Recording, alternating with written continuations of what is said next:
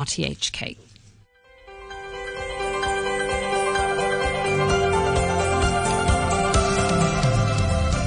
Good morning. It's Friday, October the 20th. I'm Andrew Work. And I'm Philip Wong. On today's Backchat, we're discussing Hong Kong's upcoming ban on single-use plastic tableware. Set to start on April 24th for Earth Day, the first phase of the scheme will forbid catering premises from selling disposable expanded polystyrene tableware, including one-use plastic straws, stirrers, cutlery, and plates. Plastic cups and food containers will initially be banned for dine-in before a blanket prohibition takes place around a year later. Complimentary amenities in hotels and aircraft are to become a thing of the past, in their current form at least. And by 2025, plastic bottled water and toothbrushes will need to be phased out, with several hotels already having switched to wooden toiletries and glass bottles. And while most legislators agree that stronger eco-friendly measures is the way to go, there are concerns over timing and the cost of alternative materials. And later in the show, we're talking about men and women with wings. Specifically, new registration rules for paragliders. Let us know what you think. You can leave a message here on our Facebook page, email us at backchat@rthk.hk, or call us on 233-88266. And if you missed a show, be sure to get it on Spotify. All right, and kicking off to walk us through the new anti-plastic regulations are Dana Winograd, the co-founder and CEO of Plastic Free Seas. Good morning, Dana. Good morning. How are you today? I'm doing fine. We're both doing fine, right, Philip? Perfect. Right, fist bump in the studio. Rocking it. Leanne Tam, a campaigner for Greenpeace Hong Kong, is also joining us. Good morning, Leanne. Morning. Good morning. So we need one of you to walk us through this new legislation, give us the basics. Tell you what, Dana, why don't you kick off and let us know what is in the works? Okay, well, we're going to be saying goodbye to a number of plastic items that are regularly used as single-use in the food and beverage industry. So we're going to say goodbye to straws, to polystyrene lunch boxes and cups, to stir sticks, plates, a number of other items. There's quite a list, actually.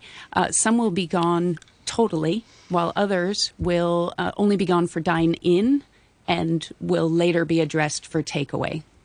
So we're losing the takeaway ones first or the dine-in No, ones we're first? losing the dine-in first, Okay. but we're losing actually takeaway and dine-in for things like straws, plastic plates, stir sticks, cutlery. All that goes in the first stage. That's going to be hard for some restaurants because I know for a long time the regulations were for a lot of places that if you had outdoor seating, you weren't allowed to use regular knives and cutlery. So they're banning legally they could only use plastic, and now they're telling them no plastic.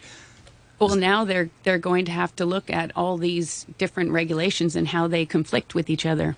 Mm-hmm. Okay. And how do you think that's going to work out? I mean, are you working with restaurants in the catering industry? We're not directly. Our main focus is on education in the public sphere, so as education in schools primarily. Mm-hmm. But we do talk to the rest of the sectors as much as we can, but our focus is on making sure that the students, young people, and other people, the general public, are aware of these and understand the impacts that they have on them. Dana, you mentioned that it's going to start with dine-in first before moving on to dining, a takeaway as well. But I just wonder how effective it is starting with dine-in, because I would just assume that most restaurants don't use a lot of plastic cutlery or those kind of things.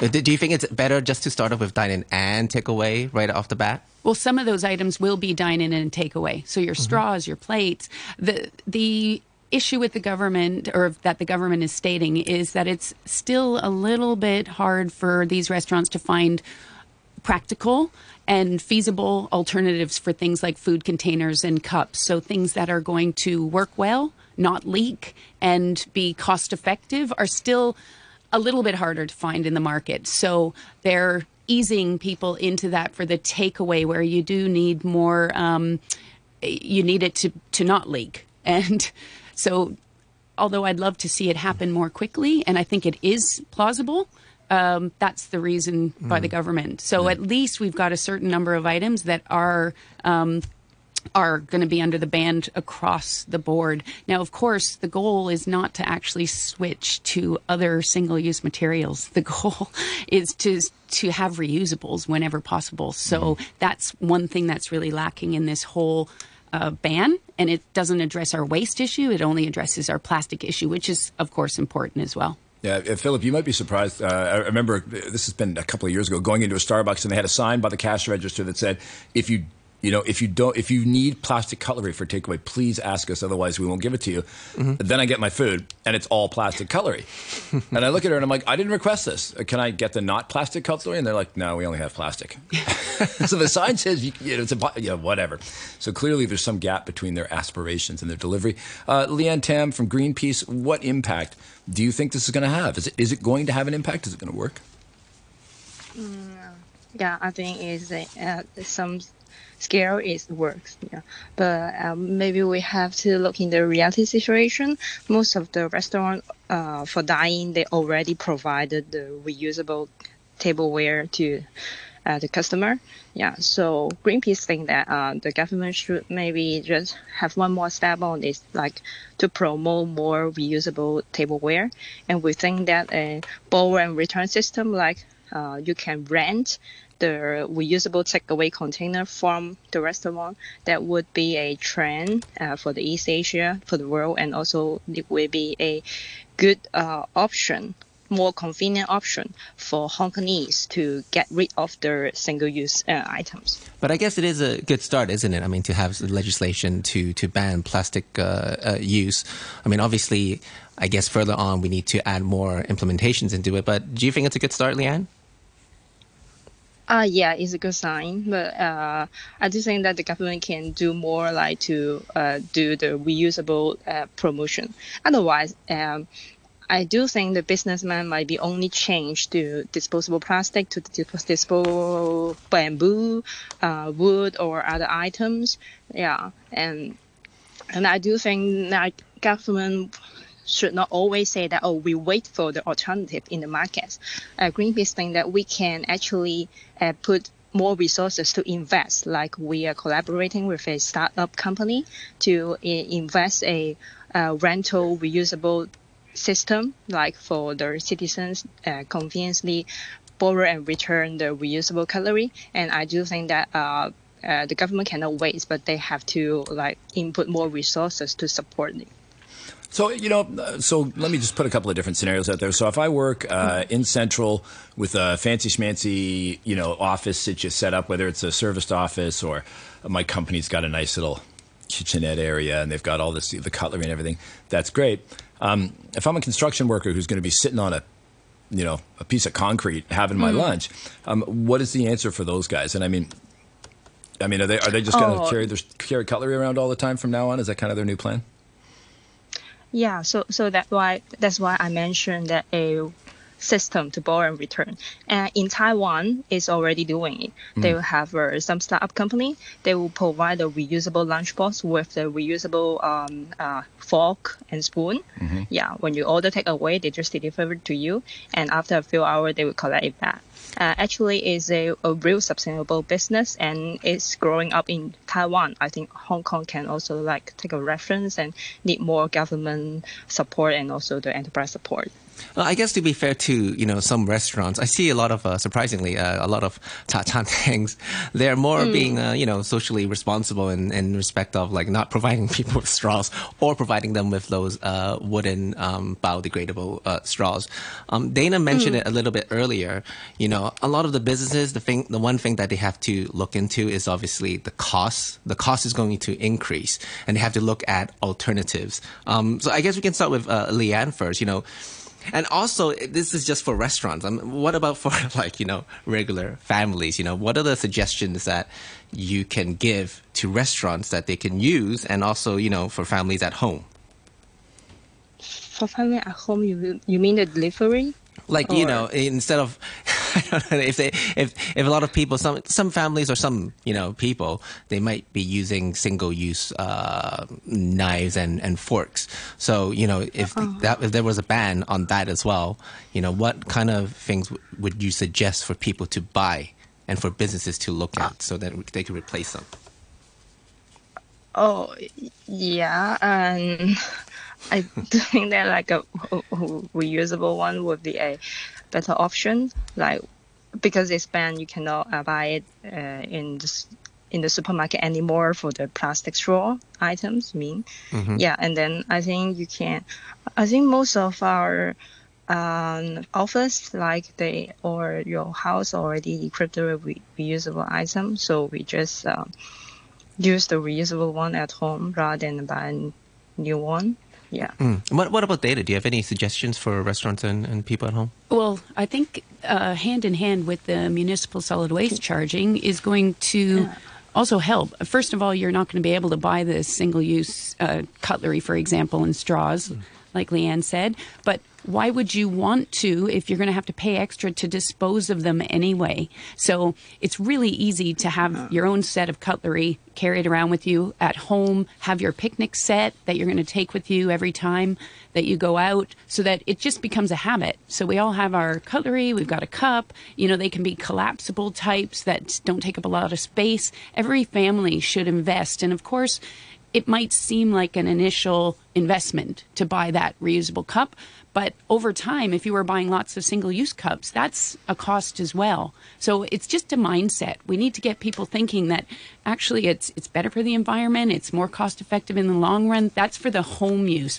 For the restaurants, they need to look at the material. I think as we increase the volume of this type of packaging that's being bought in the market, the price is going to go down. So it's not going to be a price issue anymore eventually. Right now, it's still more of a niche thing. So the prices are still maybe a little bit higher.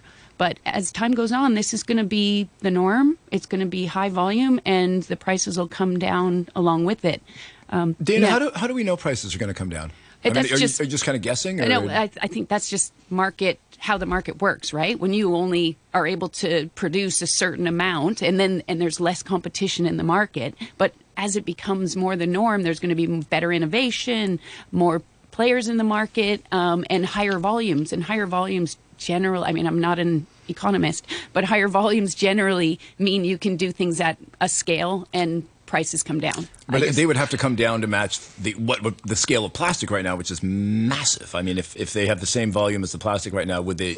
I mean, it doesn't necessarily follow that the cost of making petroleum into plastic at that scale is going to be cheaper than making, say, bamboo or wood at that scale, depending on the inputs, right? Right, but we're seeing, and again, I don't have specific research to quote, but we're seeing prices have already come down, and there's, it's especially if there are some incentives, say, from the government to help push this and increase this. But I'd say yes, it's always going to be a bit more expensive to do things properly in an environmentally friendly manner, a little bit more expensive possibly, but we need to accept certain costs. Now, one thing I'd like to mention is that the government pays for waste, right? So the government should be happy to pay towards making sure that we're not creating the waste. So if there was some incentives from the government, it probably would balance out the costs anyway. I guess a good analogy, I hope I'm right in this, are masks and also rats. The kits during the COVID, masks back then were like $20 or $30 a pop, and then later on, as they produced more, it became much cheaper. Also, same for the rats. I remember first buying it was $80 for one. But afterwards, when they produced a lot more, it was a lot cheaper, $20, $25. So I guess we can kind of use that analogy. Yeah, but I think there was more supply demand than production. I mean, like the masks at the beginning, nobody could get masks. That's why they were so expensive. Not because they cost more to make, right? True. Maybe. And same with the rats. Now they're just giving them away. They're like, please, take them. I have a couple of emails in. Number one from Marcus says, make it apply to airlines too. And Phase 2, Marcus, it will apply to airlines, and I'm sure we'll get into that in a couple of minutes. Mike says that the truth is that paper straws are not actually any more environmentally friendly than their plastic counterparts. In fact, it may even be worse for the planet. Try Google and save the government a lot of time and effort. Anyone want to tackle that? I mean, I guess he's alluding to the fact that maybe the manufacturing process leaves a bigger carbon footprint than for plastic. I'm not sure. Maybe that's what he's thinking. Anybody, Leanne, you want to tackle that? You mean like, is it paper rather than plastic? Yeah, I mean, in some cases, the alternatives might have a higher, they might be more carbon intensive in their production and have a bigger impact. Yeah, it will need the calculations, like the life cycle analysis, because like when you look into a product, is it environmental friendly or not? Actually, it's not only consider like the end process when you dispose it, but the whole production stage and transportation, everything else. So actually, it's really hard to just simply say a paper one is more environmental than a plastic straw, because you really don't know like the paper, is it really from a responsible producer. So for my point of view, actually, you can just avoid rather than using other single use as a substitute.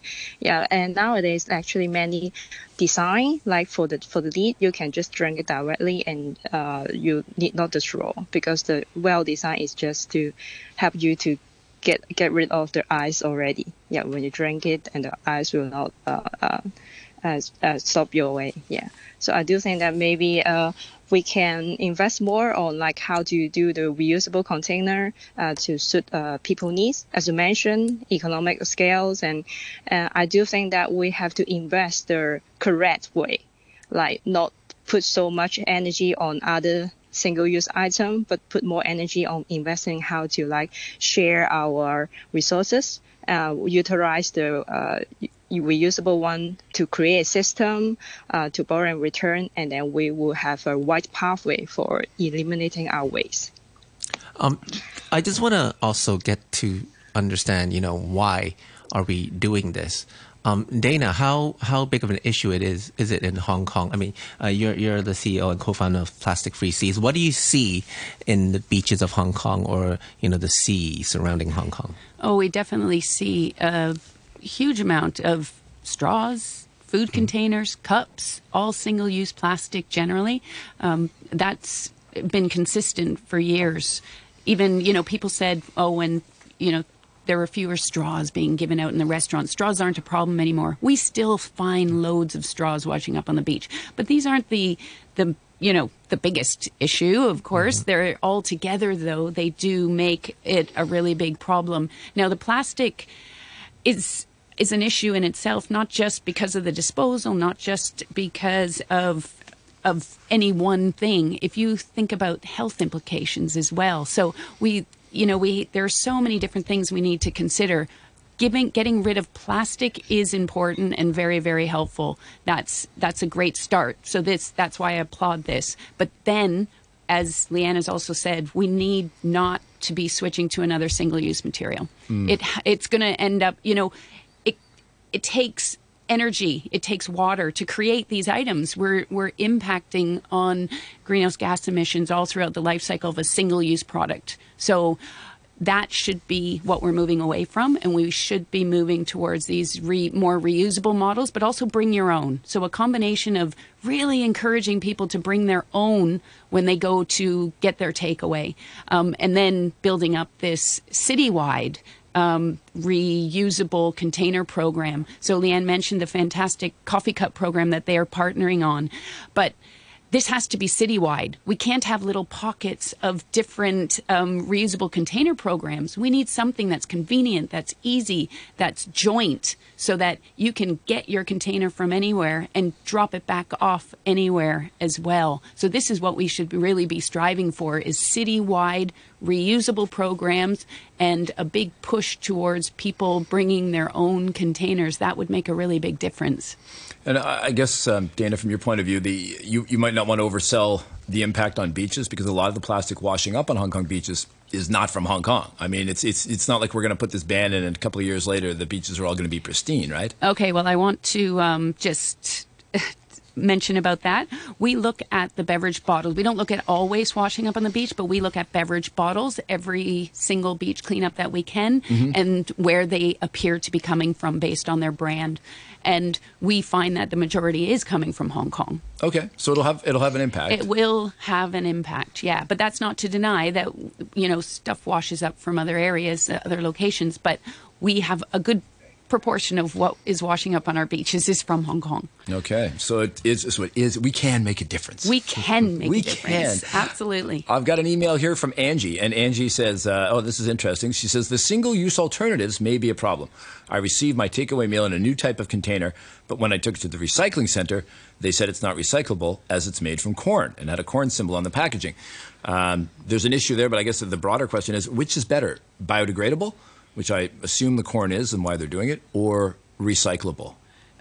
I'll jump in there on that. The biodegradable may not be better if you don't have an composting facility that can handle it. So it's a lot of misinformation out there.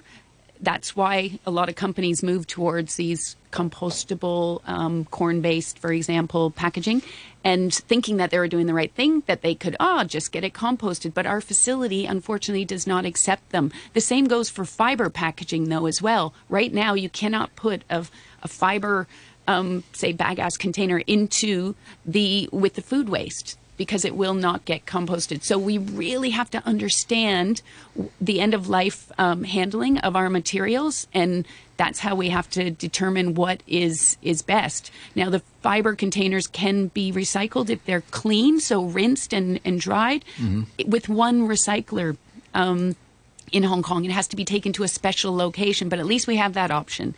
Nobody knows this, though. Yeah, I mean, I've just spent, let's say, $30 on something from Dapaidon. They give it to me in a biodegradable container. Am I going to spend $100 to find the recycling center, travel there by bus, and then drop it off? I mean, that's... if it's a corn-based one, you're going to throw it into the rubbish bin, and it's going to continue. And you have to. There is no other way at the moment. And biodegradable doesn't biodegrade very well when it's in the middle of a landfill, does it? No, it doesn't. Unfortunately, that's how they're built, not to make things degrade. Leanne, what's Greenpeace's take on the biodegradable versus recyclable? Yeah, I think we'll have the same comment. If biodegradable is not a really good option because there actually is not a standard. Yeah, there is many labels, logo, or claiming it biodegradable, but it is hard to say that. Yeah, to prove that it really does in different landfill situation. Right? So I do think that it might not be a good option, and it really costs more, and you really don't know how it produced. It's kind of green marketing sometimes, or even greenwashing for the biodegradable one. So we are not supporting that. And also for the recycling, actually we might need extra energy to do it. Like you have to rinse it and then send to the recycle center, and then most of the time it's downcycling. So it would be great as a better option for us to we use the item or to bring our own or to support any reuse system. We use tableware the enterprise are using. Yeah, I think that would be a better option. Dana? I just want to jump in.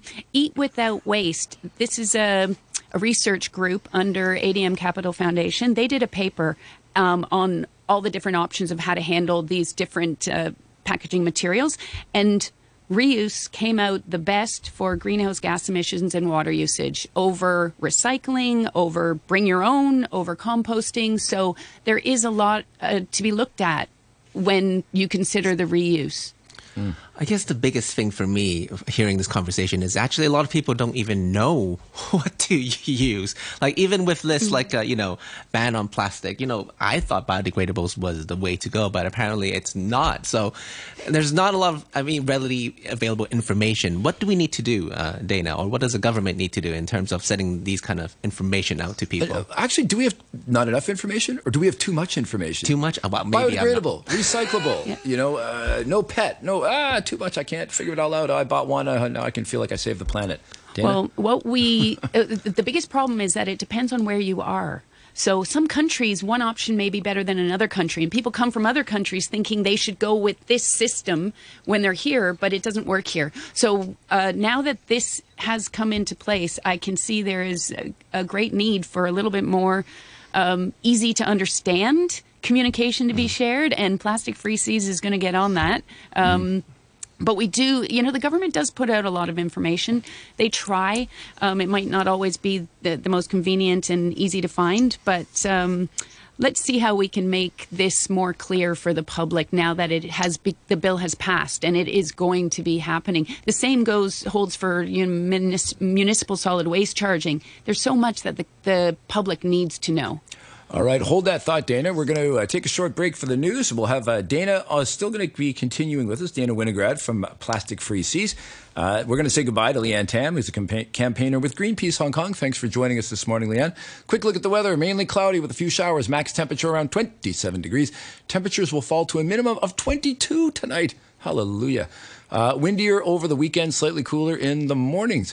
So looks like it's going to be, the weather will improve gradually on Sunday and for the Chung Yung Festival Day when it will be a nice dry day. That is Backchat, and here we go. It's 9:30 and now the news with Carol Musgrave. The UN's humanitarian agency has painted a bleak picture of the situation for displaced people in Gaza, saying they're competing for a critically short supply of water, food and medicine. Charities hope lorries waiting on Gaza's border with Egypt will be allowed in today. One of China's biggest property developers, Country Garden, has denied reports that its founder and chairwoman have fled the country. The company said Yang Guoqiang and his daughter Yang Hoyan were working as usual inside China and described the reports as malicious rumours. The property giant has total estimated debts of about $200 billion and has been battling to stave off default for several weeks. And an environmental researcher says Hong Kong should cooperate with regions in the Greater Bay Area to recycle car tyres to help reduce deforestation caused by rubber plantations. Kitty Tam from the think tank Civic Exchange says a new report in the journal Nature shows deforestation in Southeast Asia is greater than thought. We'll have more in our news at 10. I'm Dr. Edmund Lam. Seniors, the COVID-19 virus still exists in the community. As the elderly are at higher risk, for the sake of your health, don't take it lightly. Scientific data shows that those with stable health can receive COVID-19 vaccines. Families of the elderly should take them to designated general outpatient clinics, elderly health centers, private clinics, or public hospitals as soon as possible to get COVID-19 jabs in time. The new booking system, Smart Play, of the Leisure and Cultural Services Department will be launched on November 9th to replace Leisure Link. The new My Smart Play app takes just a few clicks to book leisure facilities, enroll in programs anytime, anywhere, and enjoy personalized service. You can also use it through the internet or self-service stations. Register through the My Smart Play app, website, or self-service stations. All people must register beforehand. Smart Play, smart way. It's just a click away. Register now. And we're back on Backchat. I'm Andrew Work. I'm joined by my main man, Philip Wong, in the studio on a fantastic Friday morning. And we are talking about the Hong Kong ban on single-use plastic waste. But it's going to be a lot more than that. And we're going to get into it. Continuing with us, Dana Winograd, who's a co-founder and CEO of Plastic Free Seas.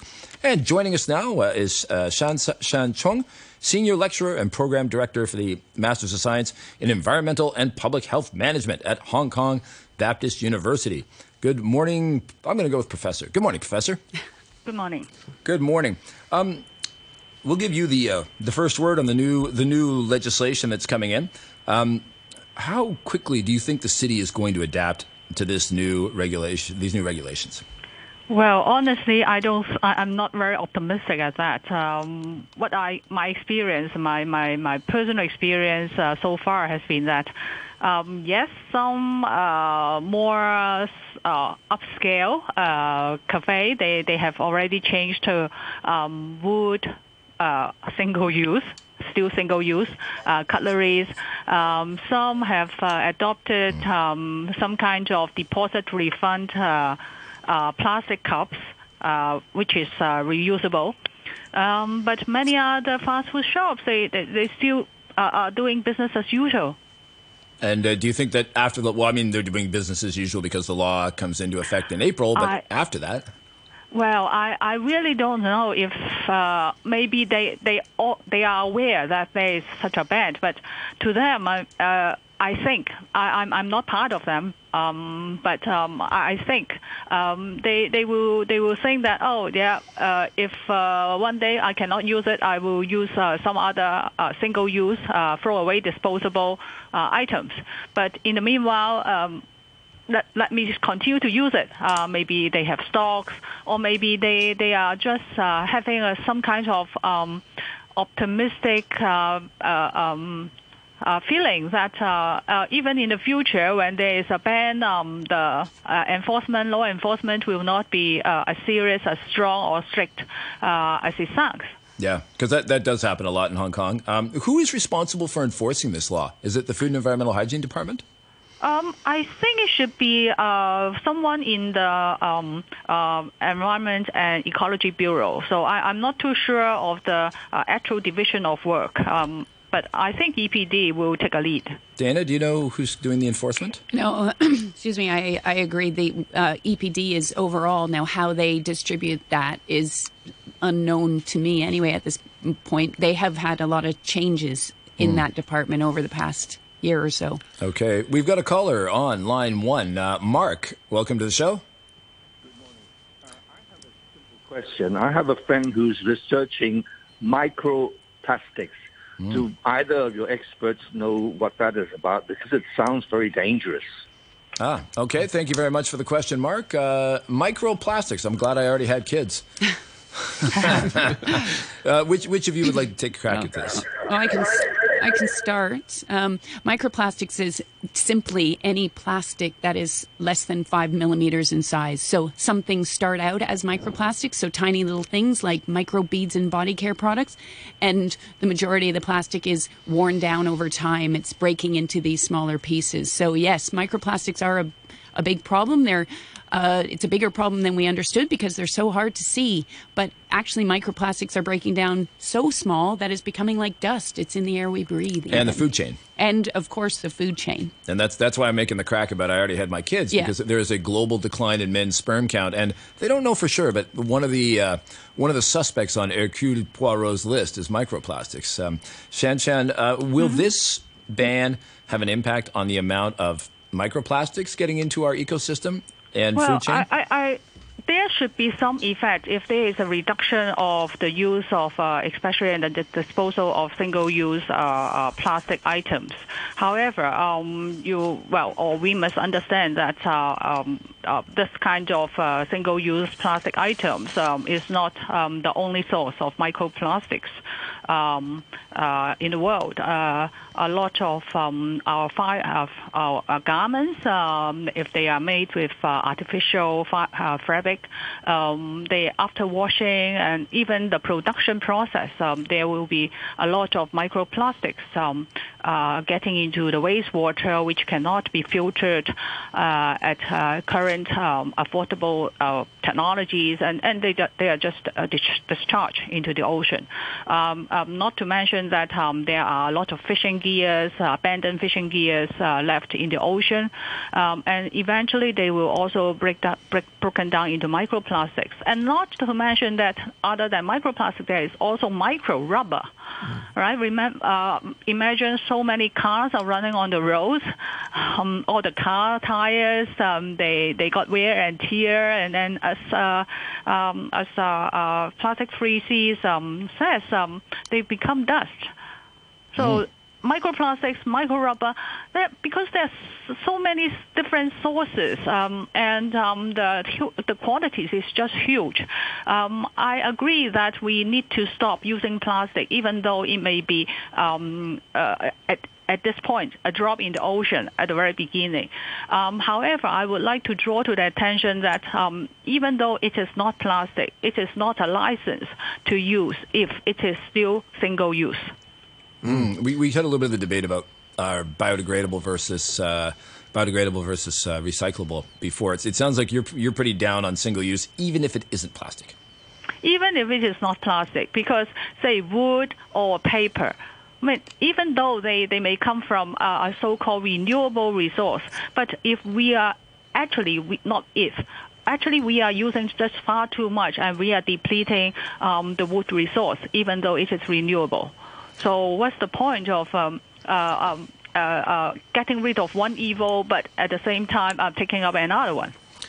You just mentioned it briefly, Professor. I think it's going to be difficult to enforce now that you mention it. I mean, who's going to take charge of this and who's going to enforce this? Is there enough manpower to do this? The other thing is, in terms of this potential new bill, what other areas should the government need to look at?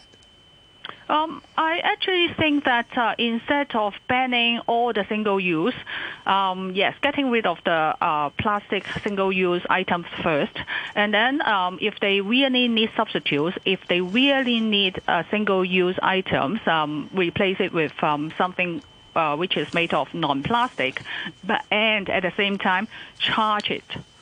Once you put in the charge, and if the charge is deterrent enough, the amount of single-use items that will be used and disposed of will get dramatically down. Can we talk a little bit about the second phase of this? We had an email from Marcus before who said, make this apply to airlines. What I have here is that plastic bottles of water or toiletries and disposable earplugs on airplanes will be banned. Obviously, I don't really know how that works, especially if the airlines are flying into Hong Kong from other places. Do they have to, jettison them over the ocean before they land in Hong Kong? Or I mean, do either of you have a handle on how the second phase is going to work and what things are going to be implemented? I'm pretty sure it's hotels, actually. And, okay. Yeah. Well, I'm just taking this, I think it was from an article in the SCMP. They said hotels, they said airlines as well. Okay. Well, if we just look at the hotels, and that is going to make a really big impact. And a lot of the hotels have already switched away from these single-use items. Now, stopping them from giving away these items, they have to charge. So just like we were just discussing, putting a fee on things makes people think twice before buying them. So you can get a tube of toothpaste and a toothbrush in a hotel in the future if you pay for it, not to be given away. Now, airlines is a whole nother story. Like you mentioned, airlines flying into Hong Kong, airlines flying out of Hong Kong.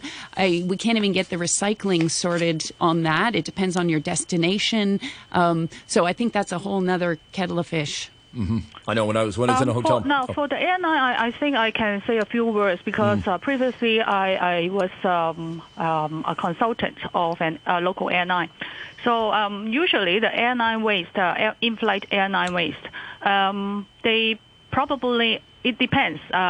If they want to dispose, say, if a flight coming from, Singapore, flying into Hong Kong, because it is relatively short haul, it is possible that some local laws may ban or require special handling of overseas waste of this kind. So the airline may take the waste back to the home country, home destination before disposing it.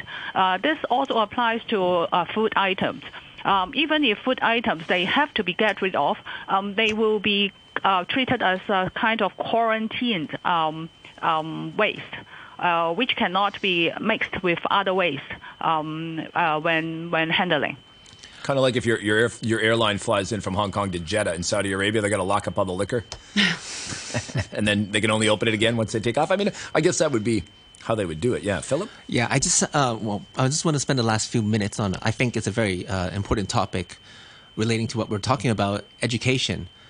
I think if we're thinking about long term, we have to educate the students, the children, about being socially responsible. So my question for both of you, and I guess let's start with Dana, do you think we're doing enough in terms of educating the children? Well, we at Plastic Free Seas are trying to do our best to educate. So we focus on reduction, and we go into schools in both English and Cantonese and try and encourage this understanding of the need to reduce. It's not about, we can't continue on, it's resource depletion, and there's so many factors, and that it is the most responsible thing to do is to try and reduce our waste. So whether there can be more of that, I mean, other countries have done a much better job of this through their education system, not having somebody come in separate. Actually, the EDB should be building this sort of education into their frameworks from a very young age, from nursery school, about how to handle your waste, how to reduce. And that's how you see great results from and behavior change amongst the public. And what about Professor? What do you think about this? Well, I'm in an education environment, all right? So my profession is education. And I can tell you that, well, I'm not too sure how in-depth and how widespread the general education syllabus has on this type of single-use plastic or resource conservation concepts. But I would like to cite you a personal experience. Now, I'm in an tertiary education institute, and every day, and then all my colleagues, they have doctoral degree, master's degree, and at the very least, university graduates. I saw many items of recyclables, plastic bottles, paper, clean paper, throwing into the rubbish bin. Yep. Even though on our campus, there are many recycling bins. Okay? Didn't we educate our university community to recycle? There are posters everywhere. We even have set waste reduction goals on our university. But do they even if they know, do they bother to change? I mean, knowledge is one thing, but having it really settle into people's behavior patterns is something completely different, right? And I don't think they don't know. They just don't want to change. Yeah. I mean, and it is strange, too. I mean, in places where people do a lot of littering, they bring in a law, no littering, you have to provide a lot of rubbish bins. Otherwise, so people aren't going to carry things around. But then they get used to not throwing things out. Then you can take away some of the rubbish bins, and things don't get dirtier because people have, had it instilled in them that they should hold on to it until they can get rid of it in an appropriate manner. We're not there yet with recycling, are we? If you carry something around for a minute and it's empty, you're like, I've been carrying it too long. I should recycle it, but here's a rubbish bin. I'm just going to get rid of it. I mean, it's going to take some time for that behavior to change. Is it going to require a generational change? Is it like we've given up on old people because they're not going to change, so we just have to start with the kids, and it'll take us 20 years to get there? Is that too pessimistic? Well, starting with the kids, of course, is in the correct direction. But what I would like to emphasize is that education may work for, say, like 50% of the population, of the young kids population. But then what about the remaining 50%? They need more than just education to actually motivate them to have the behavioral change. All right? Something like charge or something like both carrot and stick, or even sometimes just changing of the practice. For example, now what I'm still noticing, and that's why I was so pessimistic, is that if I ask for a takeaway, even though I get my container and give them my own food container, they still put in the single-use cutlery to still give it to me. Yeah. So it seems to me it's by default that they have to give something back to the customer, single-use cutlery to the customer, no matter and whatever. Yeah, the default practice must be changed as well. So we need all fronts, changes in all fronts of this consumption, single-use cutlery, single-use item supply chain. Well, massive change in human behavior almost always requires a multi-pronged approach. And we talked about some of those today. We were fortunate to have on the show Dana Winograd, the co-founder and CEO of Plastic Free Seas, and Shan-Shan Chung, Senior Lecturer and Program Director for the Masters of Science in Environmental and Public Health Management at Hong Kong Baptist University. Thank you both. Thank you. Thank you. You're listening to Backchat. Call us on 233 88 266 and have your say. All right, we're back on Backchat with Andrew Work and Philip Wong, and we are welcoming to the show Jeff Martin. Jeff Martin is a member of the Executive Committee of the Hong Kong-China Paragliding Association. Good morning, Jeff. Good morning. It's very nice to be here. Thank you for having me. Fantastic. Did you fly in to work from home today? I would have loved to. Unfortunately, it didn't end up that way. You can't quite fly into an office building. But, no, true. I'm a little bit, taking the mickey here. But Jeff, there might be some people who don't know what paragliding is. I know it seems amazing, but I love it when I see you guys up in Sai Kung doing your thing. A friend of mine just did his first. He's wheelchair bound, kind of famous in Hong Kong, Ajmal Samuel, and he has recently taken up paragliding. But can you just tell people what it is? That's fantastic. Paragliding originated with a bunch of French skydivers who got bored, couldn't afford their aircraft fees for launching, and so instead they took their parachutes up to the top of the hill, ran off the side, and started flying down to practice their landings that way. And as the equipment improved, the glide ratio got better, the sink rate got slower, and as the wind blows up the hill, if the wind blows up the hill faster than you're falling down the hill, then you actually manage to stay up and glide. And so it was this merger of the sport of parachuting and gliding. And so today we get to run off the side of the hill, and we can potentially stay up for an hour, 2 hours, 3 hours, and just soar around sailing in the sky. 2 or 3 hours in the air. Wow, I always thought it was 10 minutes. I thought it was 10, 15 minutes, 2 hours. That's really, I guess, fun. And these are indeed, and these are fixed wing, right? Fixed in a nominal sense. It is much like a parachute canopy, but it is quite a bit larger. It's about 2 or 3 times the area of a traditional parachute canopy. Right. So nominally fixed wing, but it's very soft and floppy too. Okay, because I didn't want people to confuse paragliding with base jumping, where you use a parachute and jump off of something high, which is a different. This is one that has like a metal frame that you hold on to, and you're kind of stretched out behind it, and you've got wings, right? No metal frame. It's that would be hang gliding, okay. which we really see a lot of in Hong Kong. It's a very related discipline, and usually around the world you see clubs that handle both hang gliding and the paragliding, which is the more parachute style one. It from base jumping in that the paraglider is fully inflated when we go off the side of the hill. So we're not falling, we're not jumping. You could look at it the reverse way, that a base jump is like a paraglider with a really, really bad launch configuration. Okay. Well, okay, I have to admit, I think I was confusing hang gliding and paragliding. So good. I'm glad we've got that clear. Now, on to the main topic. Registration. Has the Hong Kong government not required registration before? Is this a new thing, or are they modifying an old registration? So it's a new thing. What had happened was about 2 years ago, there was a investigation by the Office of the Ombudsman into civil aviation's regulation of paragliding. And the Ombudsman Office came up last year with 8 recommendations. 4 of them were implemented straight away by civil aviation. But the 4 others were something that had no regulatory basis for civil aviation to act.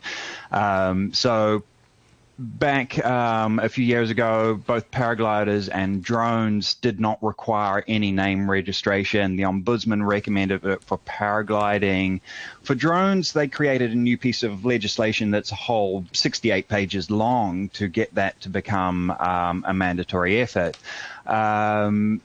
But that took several years to deliver that of planning and reporting and consultation.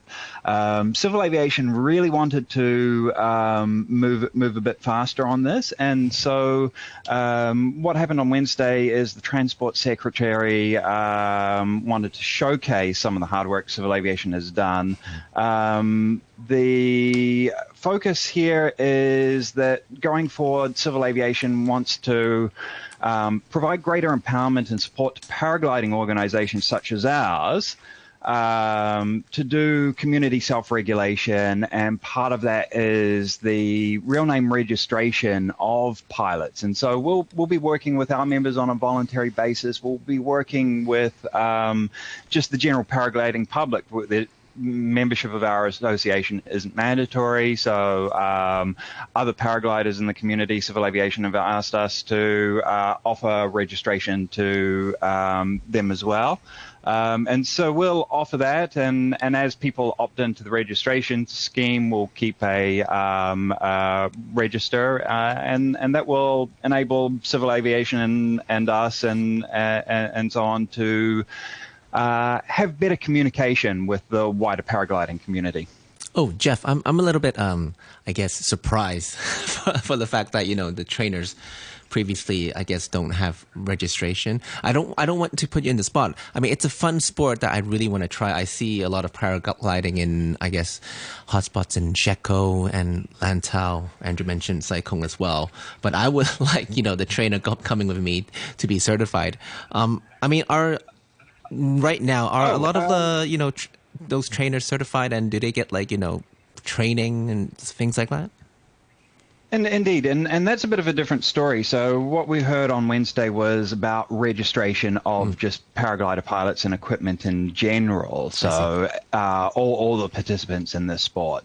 For about 2 or 3 years now, civil aviation have issued permits to paragliding instructors and also tandem ride operators. So if you're looking for a instructor or a tandem flight, then Civil Aviation on their website have a list of operators that have permits from Civil Aviation, and strongly recommend that if you're looking for an instructor or a tandem flight, that you consult that list. It's a little bit hard to find, but if you go to our website, hkpa.net, we directly link to that list from our front page. Now, to get that permit from Civil Aviation, what happens is that an instructor or a tandem operator needs to provide evidence of qualifications that they have qualified as an instructor or they have qualified as a tandem pilot. They have to present some of their safety management plans and take some tests about aviation law and so on. And so while there has in the past been people operating outside that, there is the permit system from Civil Aviation. The details for operators are there, and as you correctly point out, it's really important for one's sense of safety to perhaps not go with an unlicensed operator. So Jeff, your organization is going to be administering the registration program. Is that correct? The regulation doesn't allow Civil Aviation to pick and choose which organization. So there is the Hong Kong China Paragliding Association, my organization, that will offer the registration service. There is one other organization that Civil Aviation are working with that offer the registration as well. Do you have to do you turn those records over to the government then? Are they kind of just asking you to be their administrators, and do you give them that data later? So we will need to provide some amount of data to Civil Aviation because they will issue the individual registration numbers. And so one of the small details that we're working on right now is the informed consent about the information release. So in terms of when people opt in for registration, we'll make it very clear what data is being transferred and to who. Got it. So you collect it, you give it to the government, they issue the registration to the individual. Is that the path? Yes. Okay. And so within that, what happens if I'm paragliding and I'm not registered, and a policeman walks up and is like, I land on the ground, and some policeman walks up and goes, "Show me your registration." He flies away. Yeah. I mean, well, are there going to be penalties, or are there going to be, any... That's not within the framework at the moment. Largely, where there's penalties in Hong Kong aviation law for paragliding at the moment is basically don't be reckless, don't be negligent, and then that sort of implies following generally accepted rules. But as long as you're not doing something wild out there, then people, if you make a mistake, people just want to work with you and correct that, point you in the right direction. Once things get to a stage where people are looking at prosecutions or fines, that's obviously gone about 3 or 4 steps too far down a road that we don't want to go down. So we just want to be really proactive and have increased and earlier communication from both civil aviation and the paragliding organizations. All right. And if things develop further, Jeff, we'll have to ask you back on the show. Thank you very much to Jeff Martin, member of the Executive Committee of the Hong Kong China Paragliding Association. That's been our back chat for today. We're going to be back. We're taking a holiday on Monday. So, I guess everybody can sleep in. I know most of our listeners are ready to go on Monday morning, but you can sleep in, wait for Tuesday when we will be back with Jim Gould and Kar Ha. I'd like to thank Philip Wong. Great job today, Philip. Thank you. Way to go. I'd also like to thank our producer today, who is Raphaël Blette de la France, and our sound engineer, James Lung, making us sound great. This has been Backchat.